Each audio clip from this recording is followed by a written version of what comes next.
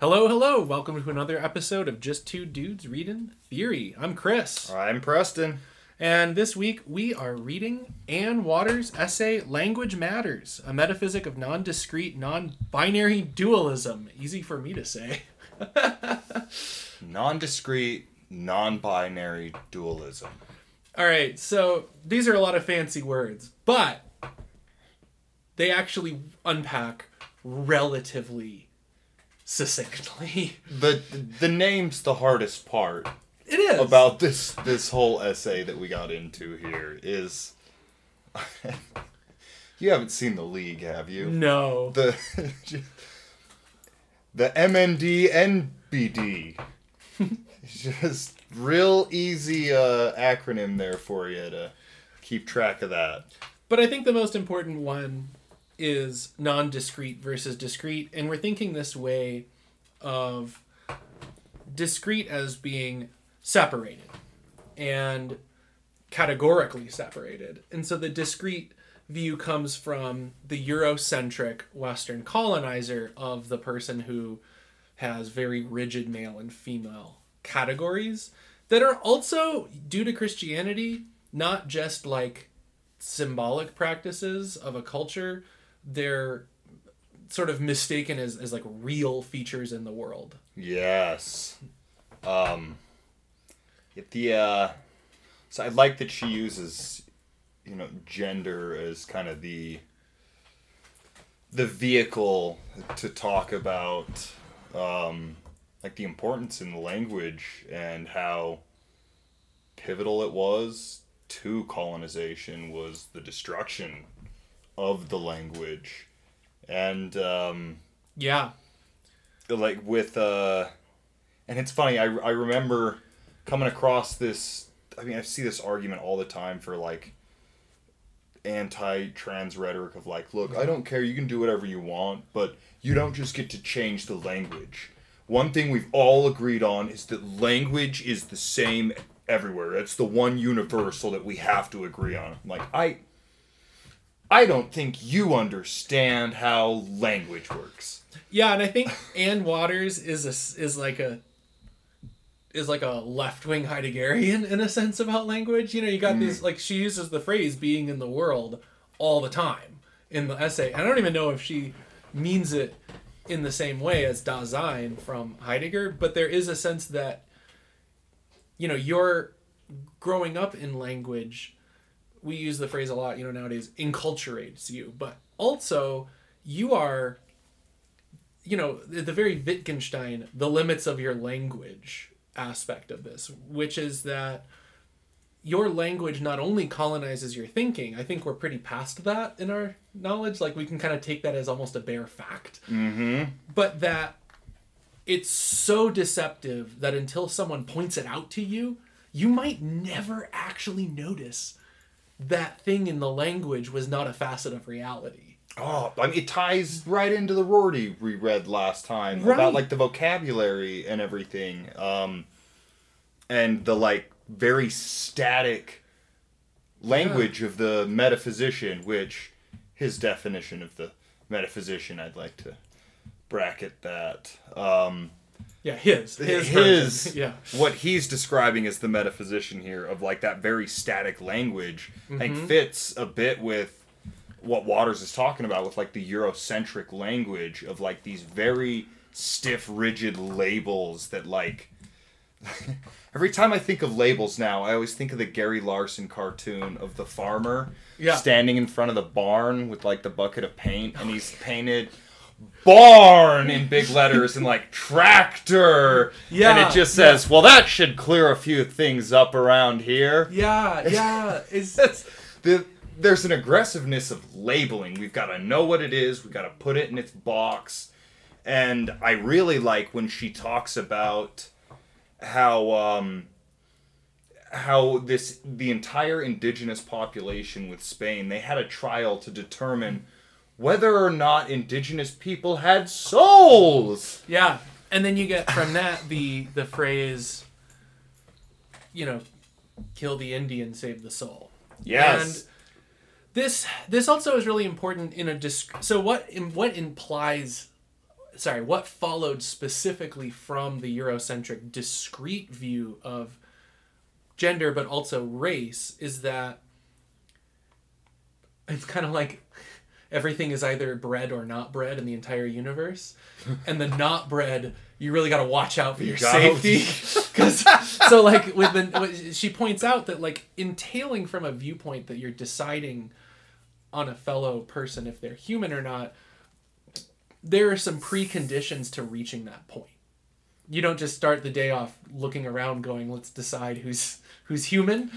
But even more violent, and you could almost make an argument that you could do that on its own without genociding a bunch of people. But I think that the differential factor there is when you have the Christian view, not at this point of manifest destiny, although of course that also was part of the Native American genocide, the idea that your God is not only the right God, but that as part of your maxim is to spread the word.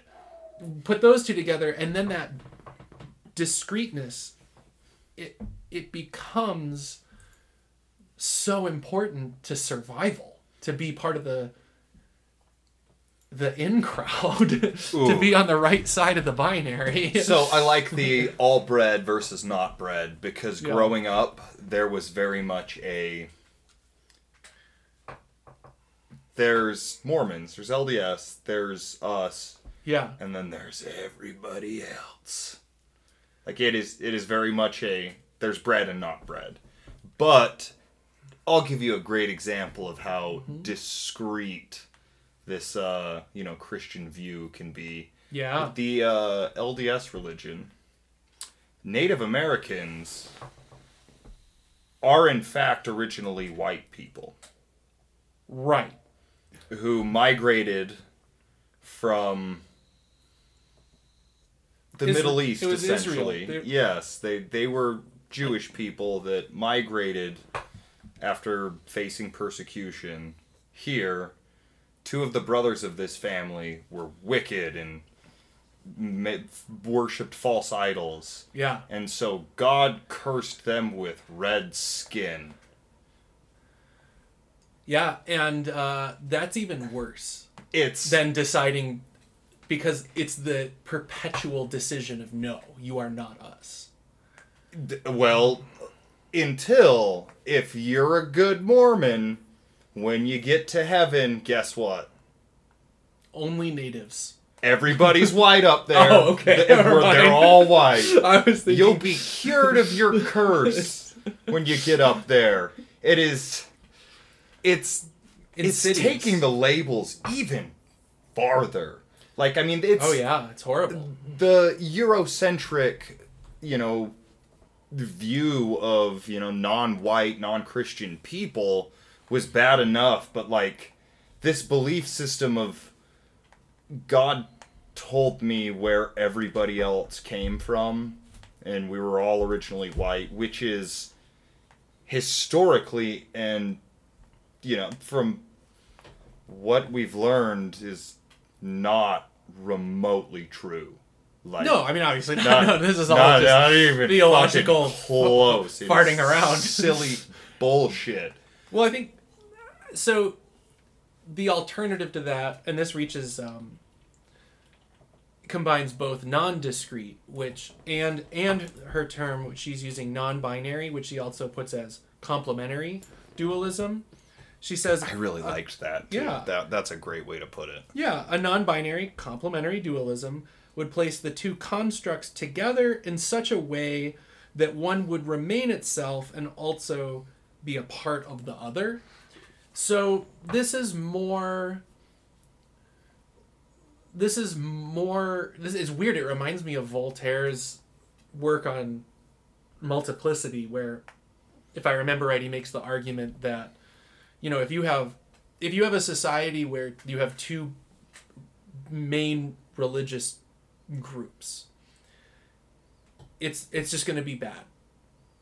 And it's not just going to be bad, it's going to be perpetual strife between the minority and the majority. So the Hutus and the Tutsis, the Sunnis and the Shiites. I mean, like whatever you want. Israel and Palestine. The or the biggest one in the world, the Protestants and the Catholics. You know, like, and they're part of the same, somewhat similar header faith, but so he advocated more for a multiplicity, where it's like, okay, so if you have a multiplicity of beliefs, or you have more than one, you can't establish a religious hierarchy in the same way. And I think that's actually maps onto what Ann Waters is talking about in a nice way, because, like, look, if we have a system where we have two factions, already we've set it up as discrete. They're not overlapping, but they're forced to live together. Yes. We're in the binary that will inherently create a good and an evil based upon the two groups. I mean, that's... I liked when Waters dived into the inherent tendency of the discrete binary function of language to inherently other groups, traits, all these things, just by specifically labeling them as separate. Well, and I also think that, like, I mean, this, I guess, in a certain bastardized way comes from Hegel, but when... I remember this really wild talk Jordan Peterson gave once, where it was like, look, if you don't see your fellow man... You gotta say it like a Muppet. If you do Jordan Peterson, you can't do it. You gotta do it like a really haggard Kermit the Frog. You're gonna size him up. You gotta decide if you're gonna fight that man. You remember that? And so it's like, the idea is that, like, you see the other person, and for Jordan Peterson, I mean, he's super non-consistent, but, like, the implicit view is that every other is primarily a source of ambiguity based on if you could take them, which is sort of weirdly similar to Hegel's master-slave dialectic, but it's much dumber, I think, because I don't think he's very smart, personally, but, like, I think it's like guerrilla logic. It's guerrilla logic, but it also is... I mean, doesn't that stem exactly from a discrete view of your fellow object? Like, everyone, humans, peoples, animals, you know, it's like... I think people like Jordan Peterson and Andrew Tate are, like, the textbook definition of people trying to bring back heavily discrete binary language that is aggressively yes or no. And the no is not no... No, thank you. I don't want the tea. The no is now I kill you. It's evil. The no inherently becomes evil, bad, wrong. Which is not... It doesn't really follow. You know, you can have a lot of yes and no's, and the level of violence that the no follows from colonialism is shockingly no. It's like, it's not just no, it's always a Roman no. You know, dead. It's not yes you live. It's not yes I eat the cake, no I don't eat the cake. It's yes you live and no you die. So that's always at stake. The that view, which is sad. Sorry, go for it. No, the simplest example I can think of to, like, separate, like, the discrete versus non-discrete is, think about a villain in your fictional story, movie, anything like that. What do you find more interesting? The villain that's evil because he's bad and other and spooky colors and such? Or, you know...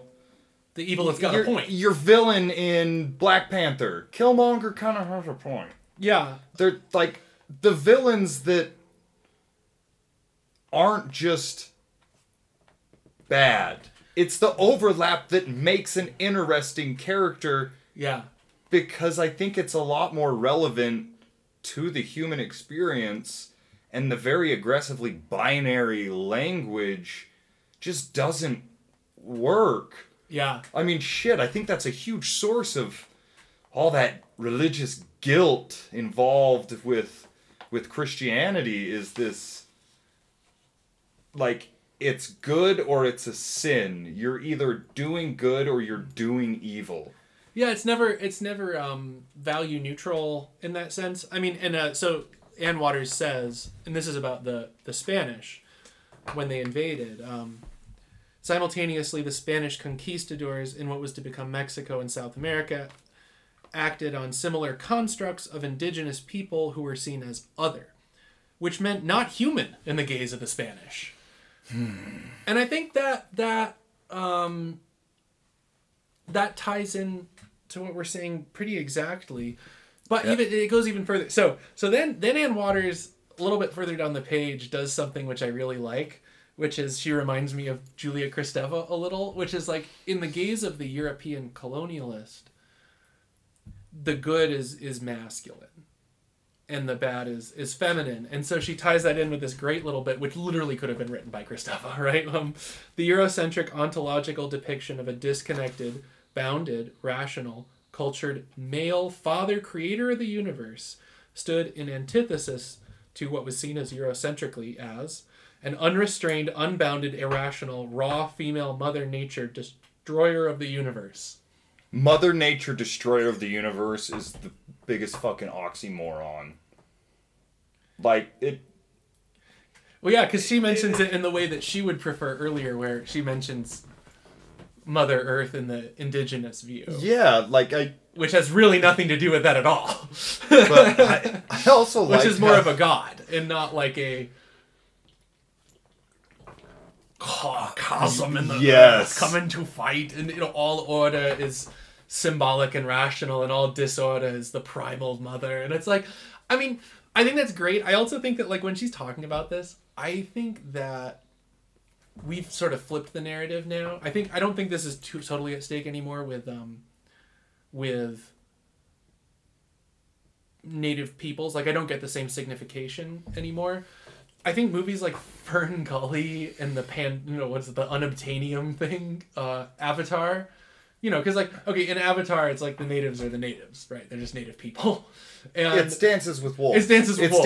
They're just native people, And so I think that's loaded the culture with now this idea that everything's flipped around. No, the feminine, quote, air quotes, of course, is now where we're going to look for some secret unity of the universe, which I also like. Ann Waters kind of dismantles the second wave feminist idea that, like, Native Americans were this matriarchal focused society that women were the center. But let's see. Yeah, and this one she does a great job. Great point with this. One thing, I wanted to keep going, but I'm going to interject. No. She really breaks it down where at this level is where native peoples are plural. At the nation to nation level, it's not the same. Yeah, it's not the same concept. It's not the same ontology. Yes. Which, by the way, I liked that you used Ann Waters as like left-wing Heidegger, because I don't think I've seen ontology in a paper as many times since reading Heidegger. That's yeah, we're doing native ontology, a lot of it. Which this I like that she uses this as a launching point to talk about how that doesn't really work. Because you're still applying the discrete binary Eurocentric language to tribes that likely had a very different perception of what female versus male even was. Yeah. And it is drastically more complex and fuzzier than how we're what's the word I'm looking for? Like fantasizing it. Oh yeah, I mean, there's all sorts of fantasies about natives. I mean, I think one of the biggest fantasy constructions, which is just sort of, I remember as a kid, the first time I read "Bury My Heart at Wounded Knee" was the first text that's helped me kind of dismantle that like figure of the Native American. Because the figure of the Native American is in American culture a Plains tribe warrior. Right? Like, it's just that figure. They know how to track, and they're one with the land. And they fight, but then like also like when you read it, you're like, oh, wait a minute. This is a great point from Zizek, right? Is like all of the crises you see as happening between binaries that are big are actually in crises that are happening within those binaries. So, like, well, yeah, some of the tribes were violent and were warring tribes. Other tribes were peaceful. They run the gamut. A lot of people here we're talking about, a lot of people were not. And it's the same as a European fiefdom in that way, where it's like, well, yeah, like some places are uber warrior class, and this goes way back, like the difference between Spartan and Athens, and we would just say you can't just say Greece. It's kind of amazing to me when they're like, oh yeah, they were very violent, warring tribes. You're like, really, England, really, France, England, how long did you two just do dick measuring contests? Yeah, how many total history? People have died in wars between just those two places? The logic there, and it's just, I don't know, doesn't really track, but they had armor on, so it's different. In armor, yeah, right. Well, I think, like, one of the things that is important in this essay that I think is also important from V.F. Cordova is the view that culture isn't static. So, like, I think one of Van Water's biggest points is that any group of people that you talk about that are a part of the Native American diaspora their culture is mediated through the genocide. There's no pristine thing to go back to. And that also cuts through one of the Western stereotypes of natives. That's one, it's like, well, the culture now is active and moving, but it is change. I don't want to even, I feel like Ann Waters, this is actually one bone I have a pick with her, where she kind of talks about, like,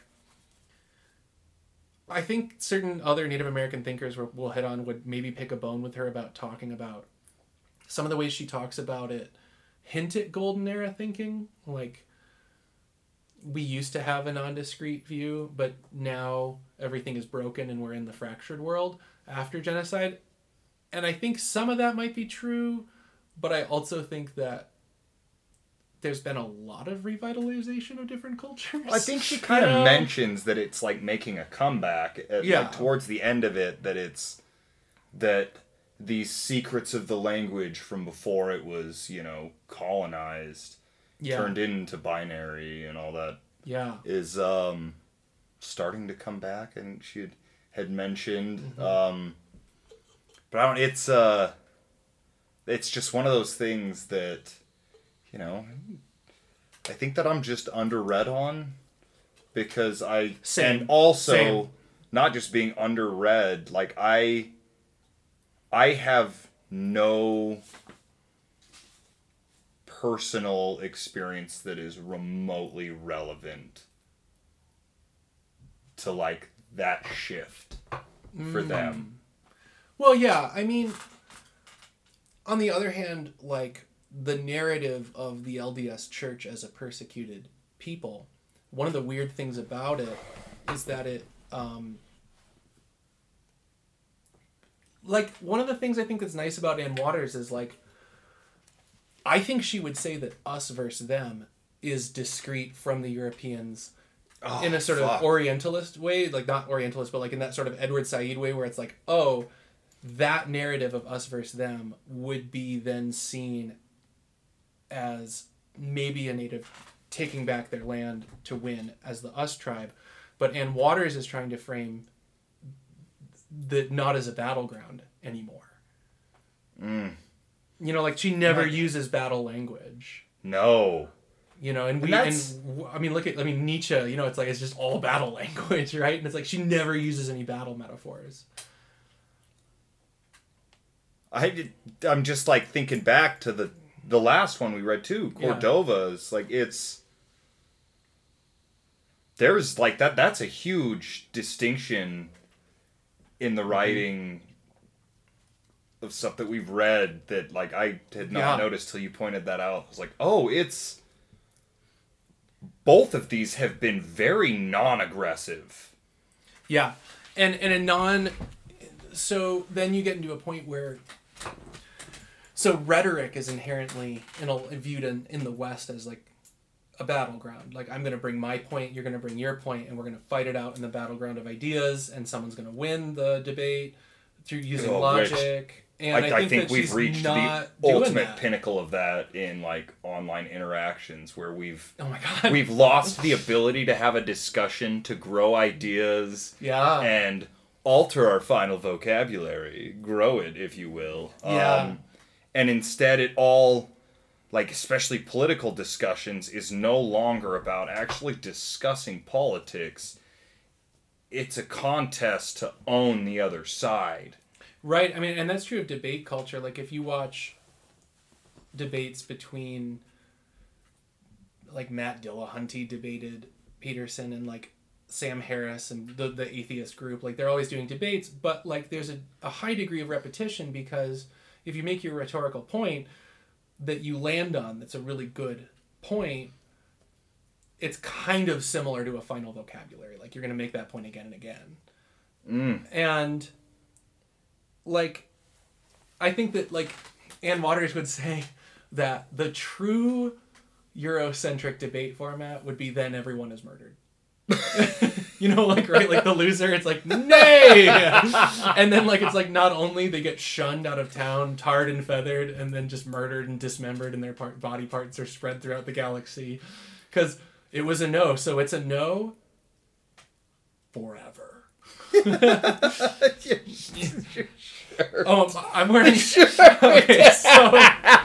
for everyone watching, I'm wearing this really silly shirt. It says, no, period. Period! That's all it says. Forever! That's the end! No! Yeah. So, I loved another thread between V.F. Cordova and Ann Waters is they like stories. There's a shift from rhetoric to storytelling in the, you know, and so she tells the story of Plato, and she tells her kind of weird, kind of sus version of that story to me. Sorry, we should read Plato because we've had a lot of sus Plato. We read stories. the one Plato. I mean, we didn't read the Plato for this though. No. We just read that But there isn't any theory of forms in there. But for Waters, the theory of forms is that the true world is sort of the beyond, the static world of forms, which is connotated as masculine. And this becomes Christian in the sense that you don't reach the pure world of forms in this reality, you reach it in heaven. So because we're in a fallen world. And that's how she transposes that to Christianity. But she does it as a story. You know, it's more similar to the continental thinkers we've been reading than an analytic argument. It's more of a... And then she goes even further by not giving just a personal anecdote that you'd find in a pedagogy paper. She tells the story of her pedagogical development. You know? I mean, I'm a sucker for a story, so I kind of really like that. I mean, if you can't tell... A good way of connecting a lot of these ideas for me is to tie them into stories and relevant things that edge me a little bit closer to understanding these concepts. Just trying to use a little bit of familiarity in this, grasping out in this dark world of theory here. No, I think it's nice. I just think that, so for Cordova, it was about telling her story in the I. So like, and she made the argument from her perspective, and there was that cut, right, where it was like all argument and then her viewpoint presented almost as more of a preaching moment. And I think that for Waters, that becomes anecdotally relevant. You know, I mean, she talks about it for 2 pages, talking about teaching logic to native students. And she talks about how she taught logic for years. You know, she's a professional philosopher. And then she realized she had to include relevant stories and examples from the culture. And then she also made a great point about teaching formal logic as an analogy to computers, which was great. And full disclosure for everyone watching, you can probably tell by the examples we've used, but I have absolutely no background in anything logic. No formal logic training whatsoever, so everything we say here will be sus, and I'm also going to include you, maybe. Absolutely. I do think it was kind of interesting that she also mentions the, like, pressure to excel in logic when pursuing philosophy at, you know, college level. Which is why, you know, she felt this need to, you know, get a hold of all this logic stuff. Yeah. And that, you know, led her to seeing that, like, there's a large amount of indigenous people that are dropping this class. Yes. You know, not taking a part in it. And I like that she mentions deep structures of indigenous thinking about ontological relations in the world conflicted with the discrete binary logic inherent in Euro-American reflection about relations in the world.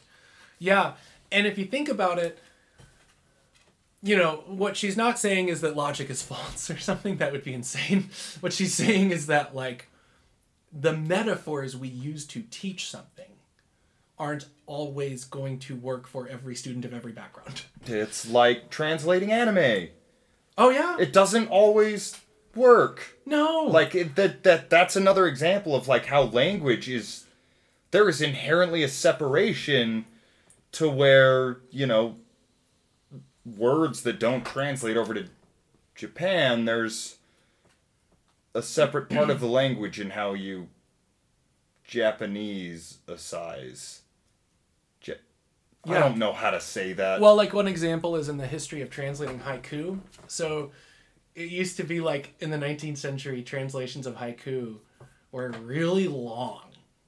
It'd be like a paragraph, because they were trying to get everything in that the language was saying. And now, more of the standard translations, what's now shifted as essentially important is instead the idea that you're going to fail at that, first of all. But second of all, that what's more important is getting the image and the cut and the metrics in a certain sense. You know, it's important that they're short. One thing that hasn't brought over from haiku, which is really interesting, that we always think of haiku or taught it in school and everything, is sort of like you get a couple you write some haikus and they're all different, but they would actually compose haiku chains. So you'd write a haiku, someone would respond, and you do like a conversation in haiku. Oh, that's cool. Which is a lot more interesting than just these standalone freeform objects. The 575. Yeah, just chains of 575. And I mean, don't get me wrong, I love who wrote Native Son? Richard. One of the great American haiku writers was Richard Wright. There we go. And he does not chains. He does discrete 575. Very, very classically English versions of haiku. But yeah, no, I think you're right. Sorry, that was a tangent. I just love haiku. Same idea though is like the inherent like language and the I don't know if I'd still call it logic, but like the reasoning of things. I mean, for example, you know, Christian Mormon belief, it's very binary. There is truth and there is wrong. It is very black and white. And so I think for people born and raised in that for generations, I think I'd see a similar difficulty in seeing logic that isn't on and off, ones and zeros. Well, I mean, and we're kind of talking about this with Heidegger. Here's the quote where I just wrote. That sounds like left-wing Heidegger. Go for it. Open your beer. We're having beers. All right. So she says, loss of language meaning is a loss of conceptual ontology. It is a loss of a way of being in the world.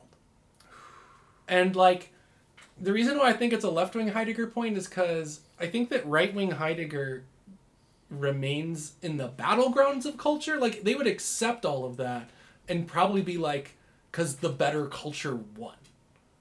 Huh. Or some stupid thing.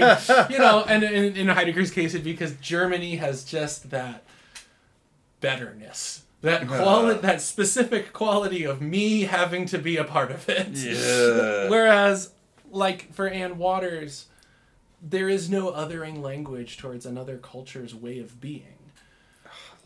Yeah, I mean, I've been saying this for a long time, which is that I still think in America, most people view culture as, like, the quote from World War II. I forgot who said it, which is, like, it might be a fake quote, but, like, as soon as I hear culture, I reach for my revolver. Which Missions of Burma did in their song. I forget the song, but it's like, reach for my revolver. I don't know. It's a good song. But yeah, like when you think about it as a battleground, that's a metaphor. That's something you're laying on top of it. Whereas you can have cultural difference without violence, in my opinion. And the proof is just growing up. Isn't that what Schoolhouse Rock was trying to sell us with the Great Melting Pot? I mean, growing up, I thought that was like one of the things they drill into you as a great part of America is this great cultural melting pot of ideas and everything. I don't know, it doesn't feel so much that way lately. It doesn't feel that way. It feels more like the battleground view. It's very battlegroundy. And I don't know. Sometimes I feel like you grew up in an imaginary neighborhood, and then one day I'll learn way later that you grew up in some horrible, oppressed environment. And you had to create this fantastic, lovely narrative where I had all of these great, different, diverse neighbors who taught me all these great things when you were just surrounded by skinheads who beat the shit out of you every day. So the joke Preston's talking about is, so in my neighborhood growing up, I didn't grow up in Utah. I grew up in Michigan, and in my neighborhood, the closest kid my age in my neighborhood was an immigrant family from Taiwan. Lovely kid. We hung out a ton, named Boris. And then there was a bunch of other... So then the two people nearest him were Catholic, one white and one black. And then one of my best friends as a kid, Sean, lived down a couple blocks away, and he came from a Muslim background. And then another kid 2 blocks away, we also hung out all the time, was from Ethiopia. And so, like... That's kind of a culture shock coming to Utah. My entire street... Because there wasn't that at all. We had one non-Mormon person on our street. And for most of growing up, like, probably 99% of my neighborhood was just white. Yeah. And I think that, I think that's it's a different world. Because what you have is a nested minority, because like in the culture at whole, as like in all of the United States, Mormonism is one minority group among many. But yet in Utah, it's the Vatican of Mormonism. So it's like, well, then it suddenly flips and it's a Mormon country. And at times they tried to actually be their own country. This is true. I mean, I remember when this kid moved into our ward from back east. Yeah. And he was, like, the nicest, coolest Mormon kid I'd ever met, because he didn't grow up thinking he was better than everybody else in his neighborhood, because he was the only Mormon in his neighborhood. So you get a little bit of a different perspective there when it's, it's a different culture. You're the othered one. Yeah, because it's a weird little vacuum here in Utah. And I mean, even Salt Lake's not as bad. It's kind of a bit of a liberal stronghold. It's Utah's Austin. It is. Whereas, the farther you get from Salt Lake, aggressively more conservative and more red, more Mormon. I mean, there's whole towns that it's... Well, there's whole towns in Utah that are just... The only building is the church for the farmers to go to. Yep. Yeah.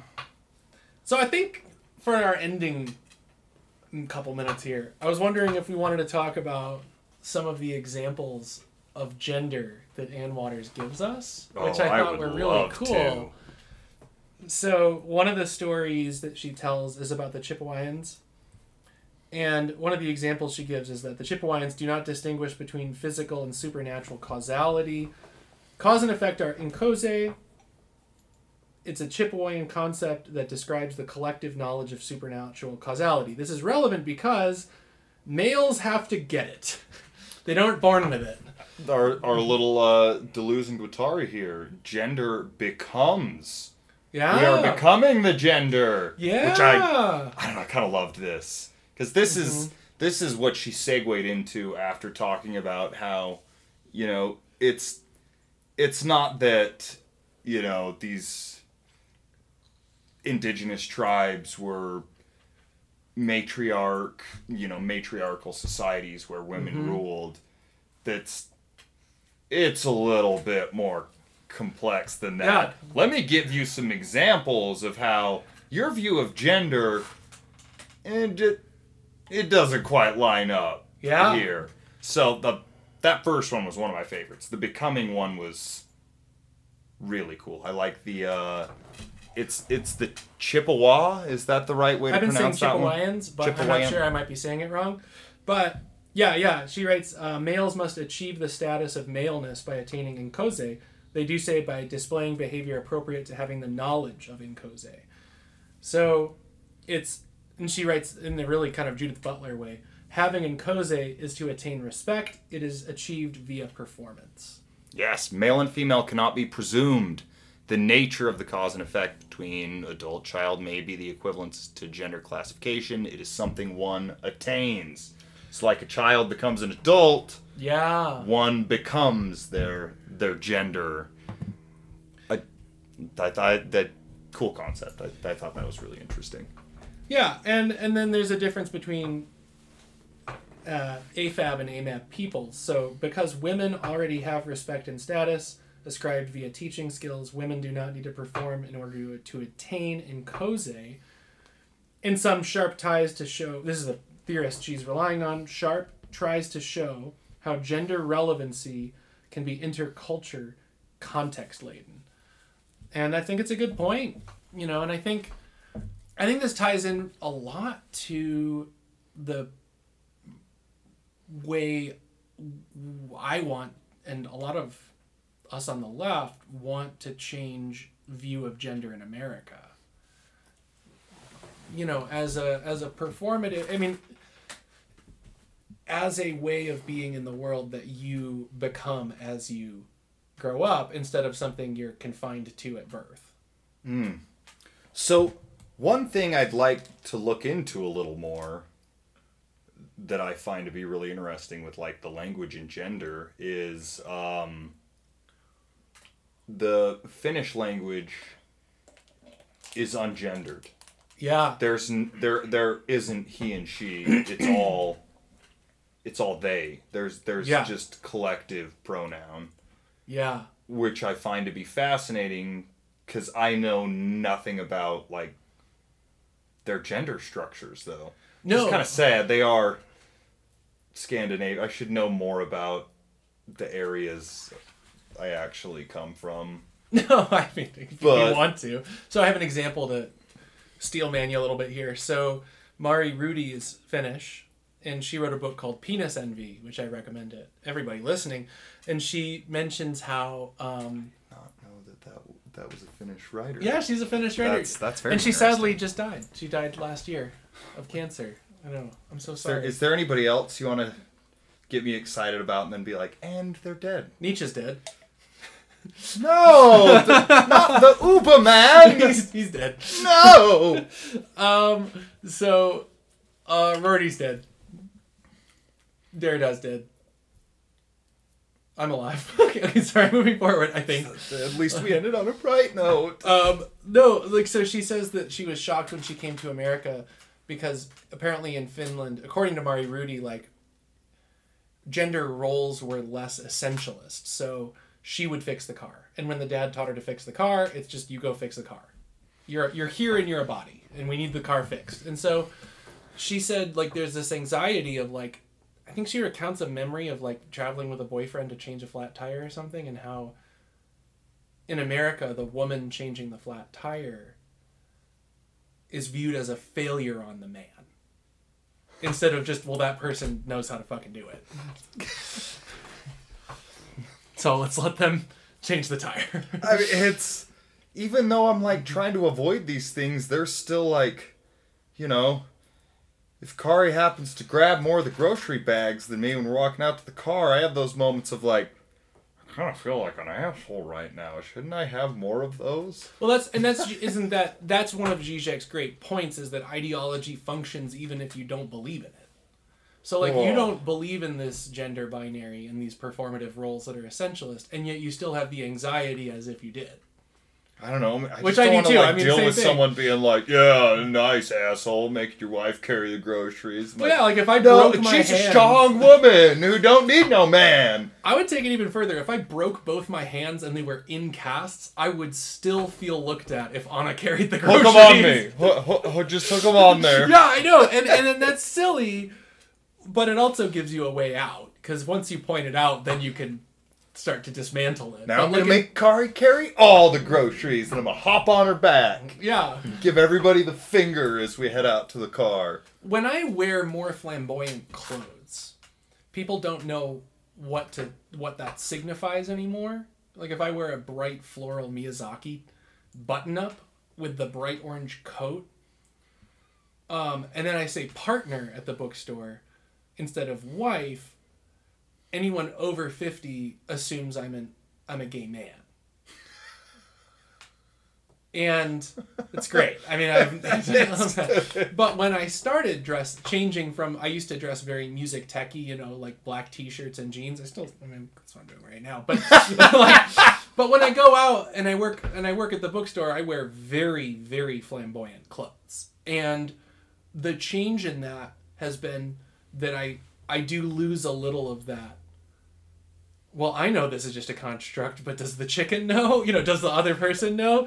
Because if someone doesn't know what to signify when they look at me, I feel more free to not have the anxiety of performing as a man. It's a good feeling. Long hair probably does that a little, right? Preston has very long hair. Flowing, beautiful hair. Working in retail, it was always fun to see the different reactions of the, I got to the point where, like, you can tell when people are, like, talking to you. I would just turn around when people would say, "Excuse me, ma'am." Just because Yeah, from behind. I get it. I'm skinny. I got pretty good looking hair for a long-haired leaping gnome. But the reaction of people that went from, like, apologetic horror that they made the mistake to a lot of this is age range. So the old people, you really should cut your hair. Heard that about 1 billion times from people who didn't want to acknowledge the embarrassment of misgendering when I didn't give a shit. The uber apologetic people were almost as annoying because they wouldn't let it go. I'm just so sorry. It's fine. It happens all the time. I know I am just so sorry. It is so embarrassing. I'm like, you're making it embarrassing. Like it's. Well, and I think all of our stories this week are illustrating our own attempts to escape discrete dualities, right? Like there's a way in which we know that's not what I am. And then you reach the social sphere and then there's issues, obviously. One more story on this to illustrate our own attempts to achieve Ann Waters' dream in this essay. That is more, I mean, obviously this is about native ontology, but I think there's also a shift happening in white culture as well, and the culture as a whole, which I think is positive in the same direction that Ann Waters is talking about. So Anna is non-binary AFAB, which for those listening means assigned female at birth, but they have really short hair. They dress and it's more like masculine attire a lot of the time. So like 2 stories where people will leap to anything except these people aren't fitting this dualism. So the one in the old neighborhood was every single day Anna and I would walk during the pandemic, and I finally ran into this lady and she was like, "Oh, I thought that was your brother."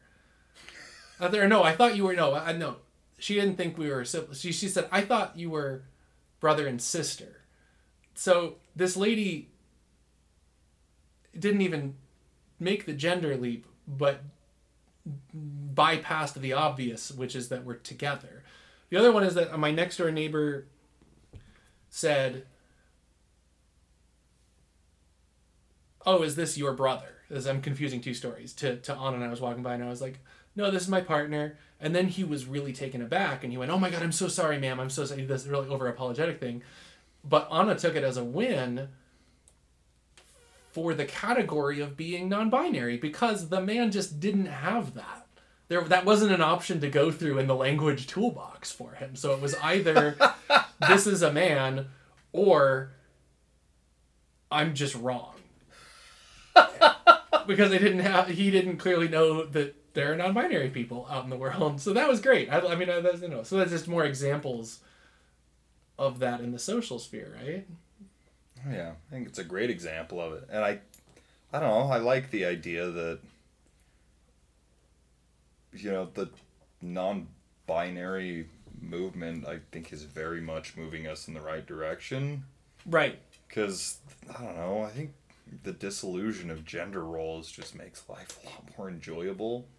I would also say, I mean, yes. First of all, it just makes me feel a lot better. A lot more relaxed in the social sphere if I don't have this big other pressure of manliness on me. I hate to break it to all you people clinging to your masculinity or whatnot, but the grass is greener on the other side.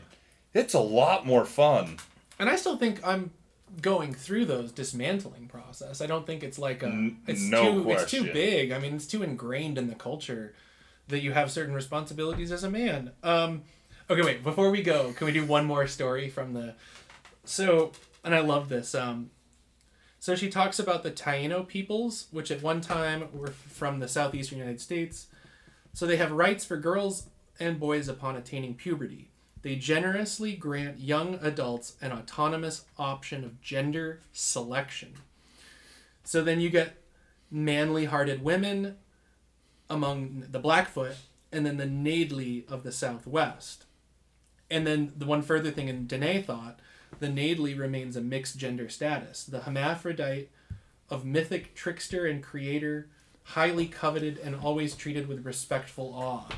That sounds pretty good. Fucking loved that. That's cool. I thought that sounds was like a needed amazing. Yes. And I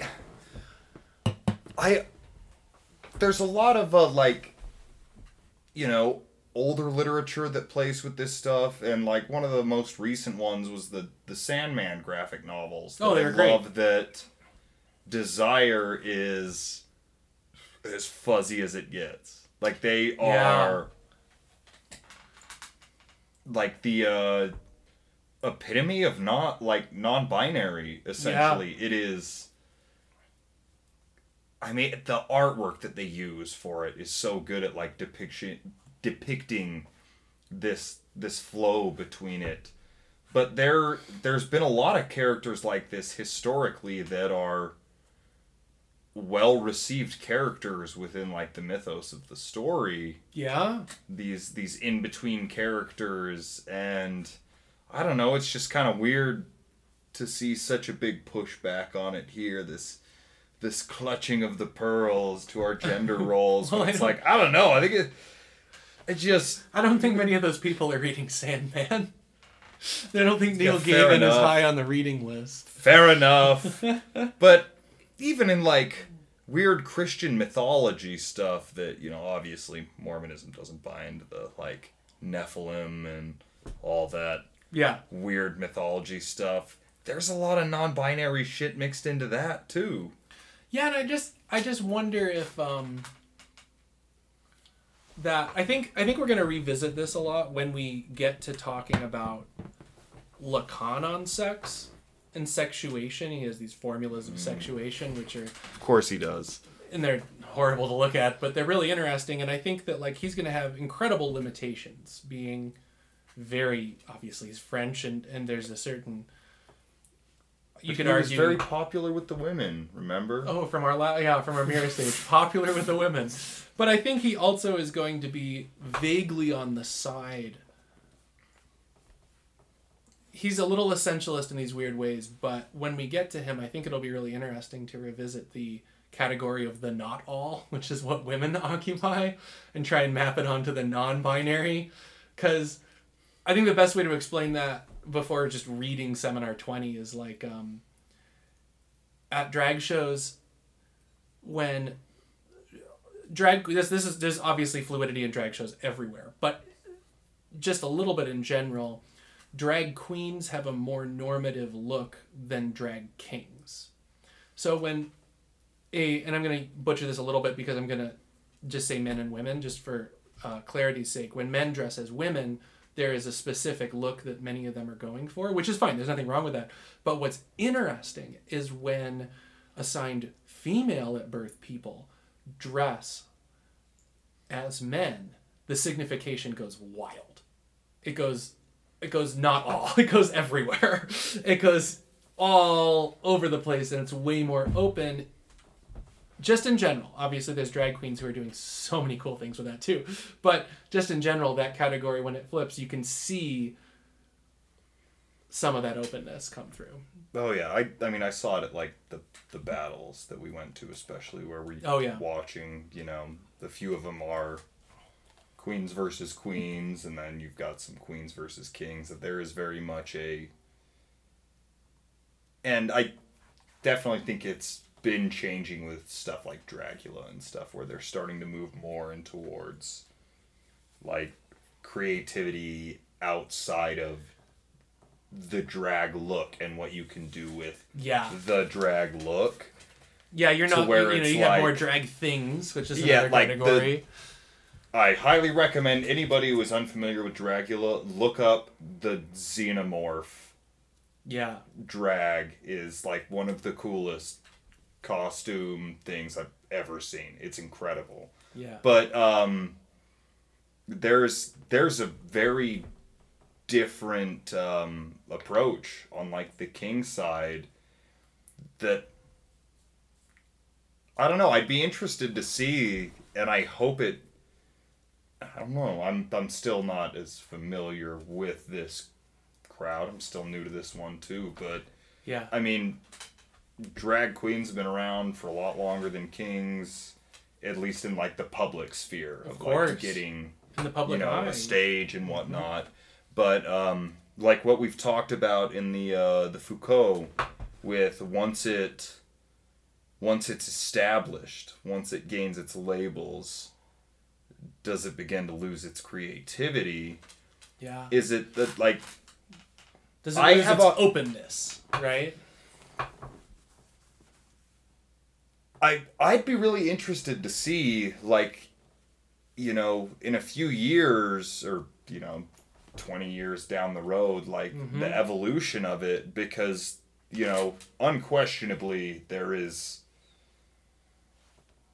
far more diversity in the features that they're accentuating, these various different approaches they have to presenting like masculine things is I don't know, I think it's a lot more fun, like it, and it's nice to see. I think you see a little bit more of the individual performer in that approach than the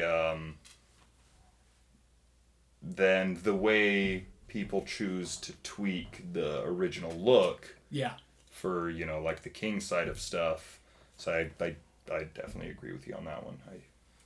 Yeah. Well, I really enjoyed reading some Anne Waters. I enjoyed mapping the gender constructs that Anne Waters gives as an example, but also is wanting us to shoot for.